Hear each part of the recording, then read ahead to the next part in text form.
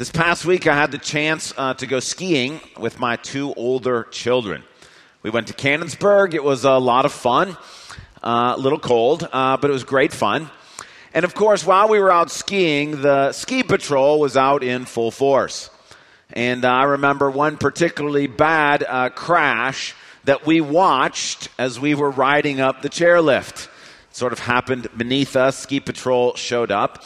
And it was this very vivid reminder to me as a parent.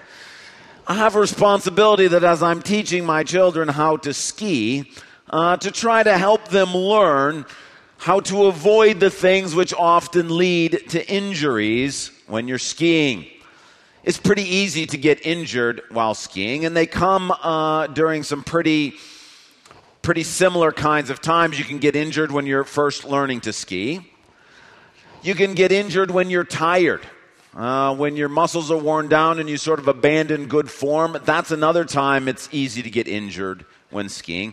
It's also easy to get injured when you get overconfident. In fact, I remember a particular moment while I was teaching Grace and we were going down the mountain, and she was doing a great job. And I just called Cannonsburg a mountain, didn't I? We were going down the hill and Grace was doing a great job. And I remember thinking to myself, I think she had fallen, and I remember thinking to myself, man, I haven't fallen this entire time we've been skiing. And then I thought to myself, it's been a long time since I remember falling while I was skiing. The moment that thought hit, of course, the edge of my ski caught a chunk of snow, and it was everything in my power to keep from going over. I completely lost my balance. I think I threw my other leg up in the air, and I'm wobbling back and forth. The adrenaline is flowing, trying to keep myself from going down in a heap. Now, I'm sure Grace must be wondering, what kind of advanced skiing move is this? You know, he looks like some sort of dancing monkey up there. But it was a nice reminder that when we get overconfident, that's also a time in which we can get injured during skiing. Now, I say all of this because as a parent, it's important to be reminded that when you're skiing or whatever, there are possibilities for injuries if you're doing the sport incorrectly. And this is a helpful reminder for me as I'm thinking about the idea of going on a journey of faith. Because the point is that what I want to do when I'm trying to teach my children how to ski is I want to help them to understand there are some ways in which you can get injured if you don't do this correctly. The same is true for God as our Father as He takes us on our journeys of faith. There are times on your journey of faith when it's very easy to get injured, often when you're just beginning your journey of faith, or when you're tired on the journey of faith, or when you get overconfident on your journey of faith. This is why we say every week in our benediction, let us throw off the sin that so easily entangles. It's very easy to get your skis all tangled up while you're going through the journey of faith and to come crashing down and injure yourself. But God has a word of encouragement for us that is meant to help us as we are learning how to ski, as we're learning how to journey through life with Him. And so please take your Bible and turn to Hebrews chapter 12. Hebrews chapter 12, and let's look at this word of encouragement that the Lord gives us. Hebrews 12, it's page 975 in the Bibles the church provides. Hebrews 12, we're going to look at verses 4 through 13.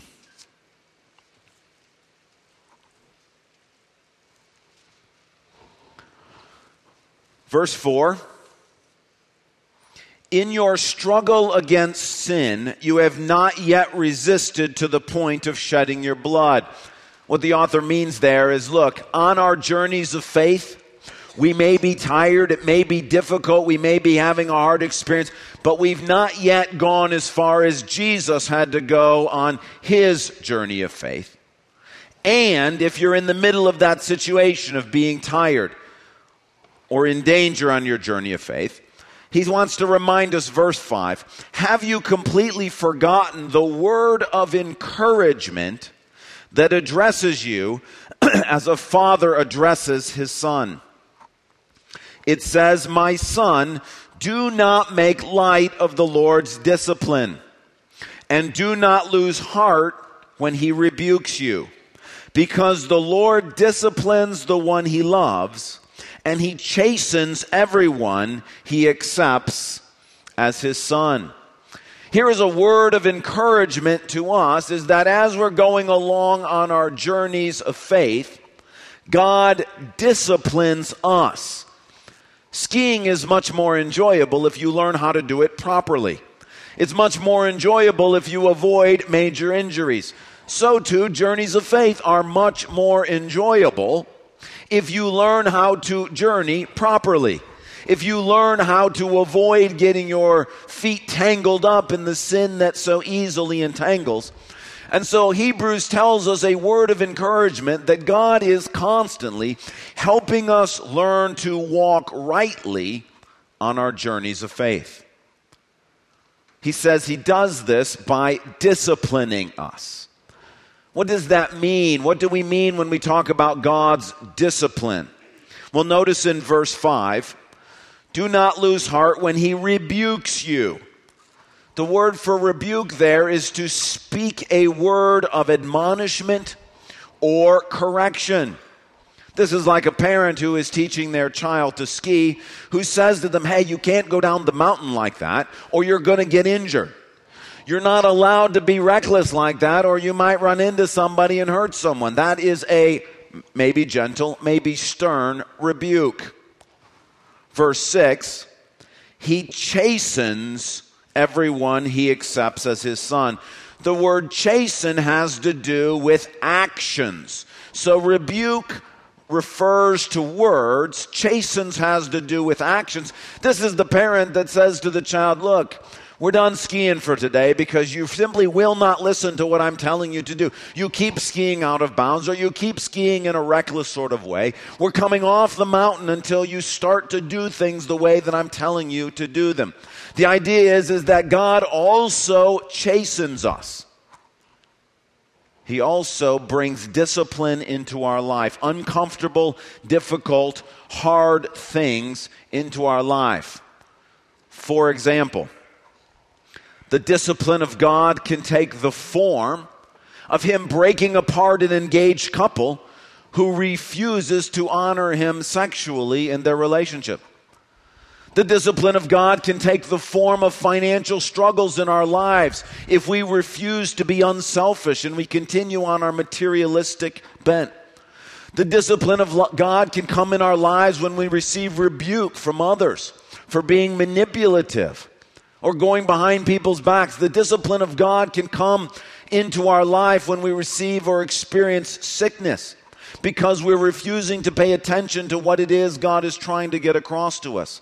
I've experienced discipline in my life in the form of a car accident, in the form of sickness, in the form of a loss of position, in the form of a loss of opportunity, in the form of rebuke. Just a few to name those things. This is what God does. God chastens us and he rebukes us. And this is the discipline of God. Now, lest there be any misconceptions about what we're talking about or how this works, let me tell you the framework into which the discipline of God comes in our lives. Verses 7 and 8. Endure hardship as discipline. God is treating you as his children. For what children are not disciplined by their father? If you are not disciplined, and everyone undergoes discipline, then you are not legitimate, not true sons and daughters at all. The framework for understanding God's discipline in our life is that he does so because he is our Father. It's this relationship of a father to his daughter, a father to his son. Now, normally when we think about God as Father, we think about him coming alongside of us in the midst of difficult times and providing comfort and grace and mercy. And he absolutely does do that. But that's not the focus of this passage here. The focus here is on God as our Father coming alongside of us and providing us rebukes and discipline or chastening when we wander off of the path.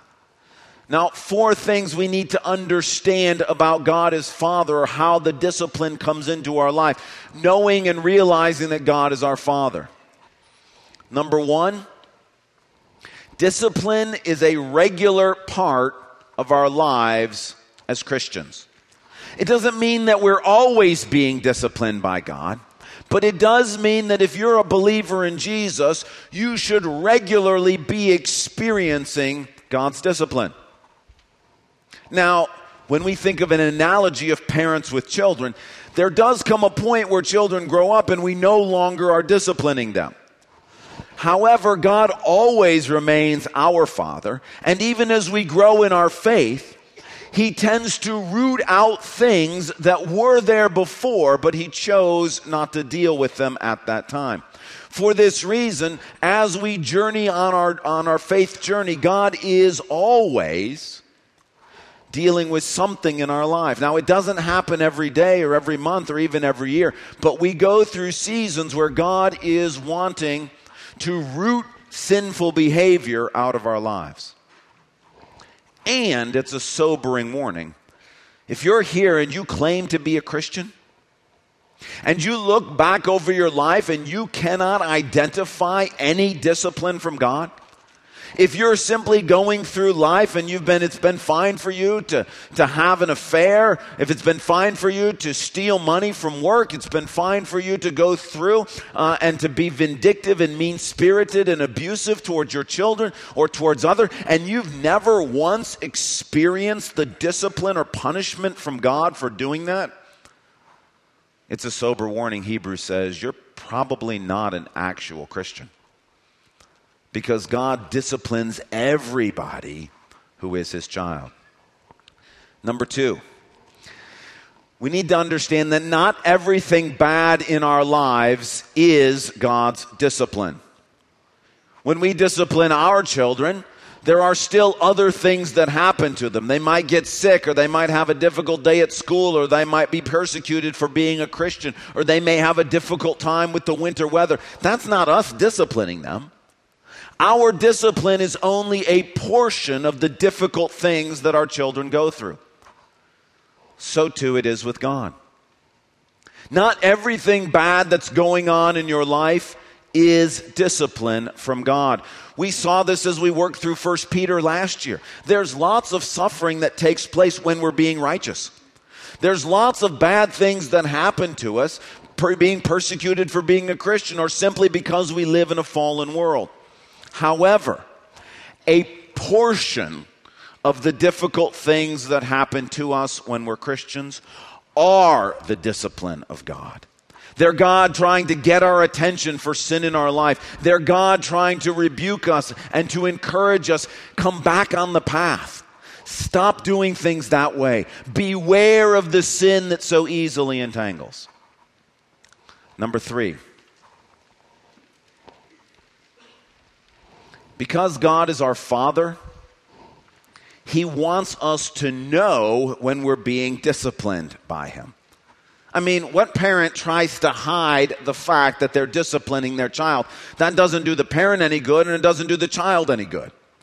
The same is true for God. When you and I are experiencing discipline from God, He wants us to know it. That's the point.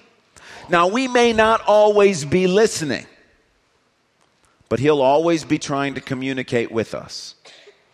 The reason why this is happening in your life is because I'm trying to root some sin out of who you are, to keep it from tangling you up on the journey that you're going on. And then number 4, God doesn't usually discuss our discipline with others. When I'm disciplining one of my children, and the other children want to know, ooh, what happened? None of your business. Same is true of God.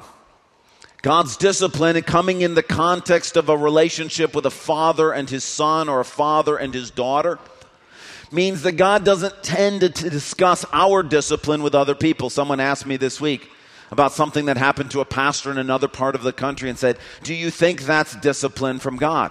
I said, I have no idea. That's none of my business. God is not going to tell me those kinds of things because it's between him and that child. So it's easy to come to a sermon on the discipline of God and think about, well, I hope my spouse is listening, or I hope my children are listening, or I hope the people in my small group are listening, or I hope the people in the Sunday school class, or the people in the church who are giving me such a difficult time, I hope they're listening, and I bet what's going on right now in their life, I bet that's discipline from God. Just a warning. God's discipline is something between us and him. He doesn't tend to tell other people about it. He doesn't tend to share with it with other people. It's something he's doing out of his love for us. So if we were going to summarize this, what we want to say is discipline from God is words or actions delivered from God to encourage us to stop sinning.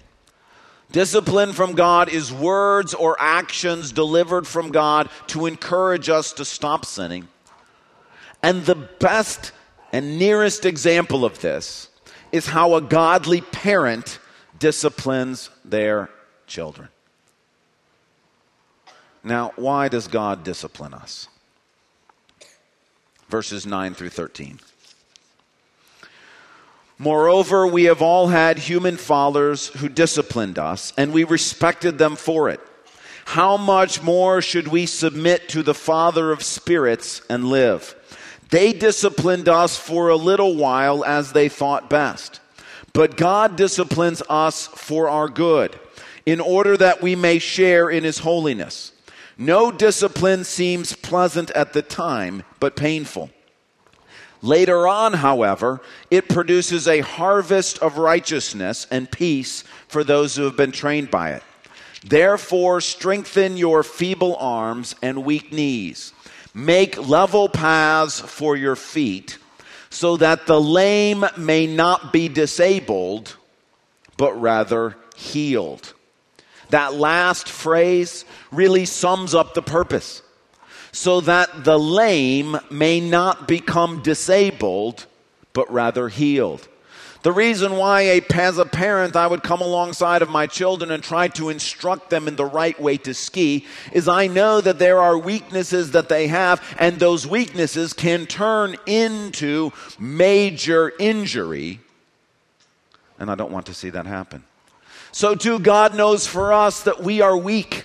We're formed from the dust of the earth. He understands that we have tendencies to get attracted to sin. He knows that we have weaknesses, that we get tired or we get worn down. And what he wants is for those weaknesses not to turn into major calamities, but instead to heal us. And this is an important point. God's discipline on our life is not punitive. God's discipline in our life is protective. It's not punitive, it's protective. For example, suppose you've been asked by God to journey on a difficult journey of faith in regards to an illness. And when you were first diagnosed with this illness, you faced it with faith and you believed that God was going to walk with you through it, and you've been doing a great job. But as it's dragged on month after month, perhaps year after year, you've grown tired in constantly dealing with this pain or with this problem. And maybe recently you have allowed yourself to begin to slip into self-pity. And you begin to covet other people's lives and saying, well, why can't I have what they have? Why can't I do the things that they do? Why do I have to have this in my life? In those cases, God can gently come along and rebuke us and encourage us to stop focusing so much on ourselves and our comfort. But the reason he does it is not because he's angry with us. It's because he knows the longer we allow ourselves to wallow in self-pity, this is one of the things Satan uses to blind us to God's goodness, so that we can't see how God is present with us in the middle of our weaknesses and what God may be doing in and through us because of this sickness. And the point is, God's not trying to punish us in a punitive sort of way. He's trying to protect us. He knows that because he's asked us to walk this journey of faith, we are susceptible to injury. We're susceptible of getting tangled up in sin. And when that self-pity begins to enter in, God gently rebukes us, perhaps through a friend who comes alongside of us and encourages us to take our attention off of ourselves and put it back on God and what God's doing. And God gently tells us, listen, please don't tell me how to do my job. I know what I'm doing. This is for your good. Or perhaps consider someone who's been engaged in pornography for a period of time, and God's been trying gently to get their attention. He's done it by having them almost get caught a number of times. There's been sermons preached on it or other things that God has used to try to get that person's attention, but they refuse to listen. And so God allows them to get caught viewing pornography at work. They get fired for doing it. That's the discipline of God. But the reason he's doing it is not because he's angry and it's vindictive. The reason he's doing it is God knows that pornography is addictive. Then if you don't get that rooted out of your life, if he doesn't get out of your life, that weakness or that propensity towards sexual immorality will destroy you in every relationship you're involved in. And so God brings along his discipline, which is losing your job, in a way to try to keep our weaknesses from turning into major injuries and instead help us to be healed. For me, I think about God's gentle rebuke for me as a pastor in the area of people pleasing. Now, I didn't think there's anything all that wrong with it. But God was gentle and kind to say, look, you can't serve me and people at the same time. It doesn't work. If you're trying to please them, you can't please me. And I will tell you that just like Hebrews says, when the discipline of God comes, it's never enjoyable. Nobody likes being rebuked, even when you're rebuked in the most gentle possible way. Nobody wants to think what they're doing is wrong.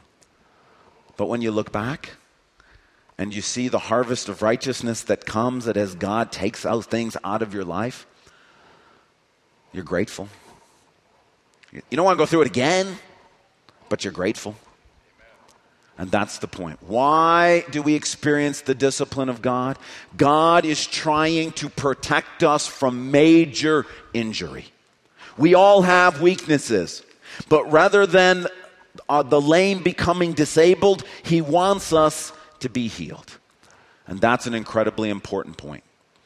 God's discipline is not punitive, it is protective. If we continue down these paths and sin tangles up our feet, we are going to stumble and fall and get hurt. Which leads us to our final question. What is the proper response of a Christian to the discipline of God? Verse 9. Moreover, we have all had human fathers who disciplined us, and we respected them for it. How much more should we submit to the Father of spirits and live? The Christian's response to discipline from God is to submit to it, is to submit to God's discipline. Practically, that means four things. Number one, it means ask him if what you're going through right now, the difficulty you're experiencing, that friend who sat down with you to share with you something that's not quite right in your life, ask him if that's him disciplining you. To submit to God is to say that he's the one who's in charge. He's the one who's deciding these kinds of things. It's not ultimately up to us to decide if this is discipline or not. It's for us to ask him, Lord, is there something you're trying to root out of my life? Lord, is that hurtful statement that my spouse said to me, maybe they shouldn't have said it that way, but is that hurtful statement really ultimately about something you're trying to communicate to me? To submit to God is to ask him, Lord, is this discipline? Number two, to submit to God is to trust him. Listen, if you're like that example I just used a few minutes ago of somebody who's been asked to walk down a difficult road when it comes to illness, it's easy to think, God, you can't possibly be rebuking me for self-pity right now. After all, I'm walking down this very difficult road. We can think God is being unrealistic. We can think, Lord, I know you said I'm supposed to have joy in the midst of all these circumstances, but you don't actually believe that, do you? Can't you just leave me alone? And sometimes when they're in the midst of it, we think God doesn't know what he's doing. To submit to him is to trust him. If God is disciplining you, he's not being unrealistic. He's not being overly harsh. He's not being mean-spirited. He knows what he's up to. And you may think, but this is too much, this is too hard, this is too difficult. To submit to God is to trust him. And to say, I don't understand it, I don't see it, but I know that God is only putting me through this for my good. Number 3, to submit to God is to endure the discipline. Hebrews says, endure hardship, verse 7, as discipline. What that means is if you've been in an experience where at work, you've been going behind other people's backs, making their lives miserable, trying to stand on their shoulders and push yourself forward, and God has allowed someone else to do that to you, what it means is that endure it. Don't go running off for a new assignment. Don't go complaining to the boss. Don't try to re-undercut that person. If God has allowed this to come into your life because of what you've been doing to others, your best bet is to submit to God and say, okay, I'm here, I'm ready to learn. I'm ready to learn and endure it. If you run away from it, that character trait will still be there, and whatever job you go to, whatever experience you go to next, you're going to do the same thing, and the discipline of God will meet you there as well. Number 4, perhaps most importantly, to submit to God is to ask him for mercy in the middle of it. You see, to submit to God is to humble ourselves. Instead of being defensive and saying, no, this can't be discipline from God. I don't have anything wrong in my life. No, this can't be God being angry with me. After all the stuff he's given me to do, surely I have a free pass to do this. It's to stop being defensive. It's to stop fighting with God. It's to stop arguing with God. It's to stop ignoring God. And it's to get down on your knees and say, you're right, Lord, I do have weaknesses. You're right, Lord, I want this stuff out of my life. You're right to bring these things into my life, but please have mercy. Please help me. The discipline is painful. When you go through it, the great thing about God is he's a God who constantly relents. He constantly relents of discipline. We got hundreds of stories in the Bible. People like Cain or Samson or David or Hezekiah who experienced discipline from God, but when they asked for mercy, they received mercy from God. Remember, the context of this is God is not angry. He's not trying to punish. He's not trying to crush. He's not trying to destroy. He's trying to rescue us. And in the midst of it, we have every right to say, please, Lord, have mercy. David said, your hand is heavy upon me. I feel crushed. Ask him for mercy. And so here's what we want to do this morning. I want to give us the opportunity to do business with the Lord. We've left the stage extensions off here so that there's space for us to come and pray. We're going to be singing 3 songs. I think the first one is just one for us to listen to, perhaps, and then a couple more for us to sing together. What I want you to do during this time is, number 1, if you're here and you're going through something difficult in life and you don't know if it's discipline from God, I want you to come forward and kneel down here and ask him. Ask him. He doesn't want to hide it from you. If it's not discipline from him, let him tell you that. That's really encouraging. If it is discipline from God, let him tell you that, because it can help make sense of what you're going through. I also want, if you're here and you know you're being disciplined by God, You know that the difficult things that you're going through right now is God trying to get your attention. And you need mercy, or you need strength to endure, or you need eyes of faith to see how God is making you a better person through this. I want you to come and pray and ask for that. Ask for mercy, ask for strength, ask for endurance. If you're here this morning and there's some sin in your life, and you have this haunting feeling that the discipline of God is going to come, let me invite you down as well to confess that before the discipline comes. Maybe this sermon was just the Lord's gentle rebuke to say, pay attention. This is a danger. Come now and confess it before he begins to amp up his discipline to get your attention. And then finally, if you're here, and perhaps you've called yourself a Christian for a long time, but as you look back on your life, you think, I don't know that I've ever experienced the discipline of God. If you've been able to get away with being divisive or being destructive or being abusive or being adulterous or whatever it may be and never experience God's discipline for that, Hebrews says the only explanation is that you're not genuinely a child of God. So I want to give you the opportunity as well to come and kneel here and ask God to make you his genuine child.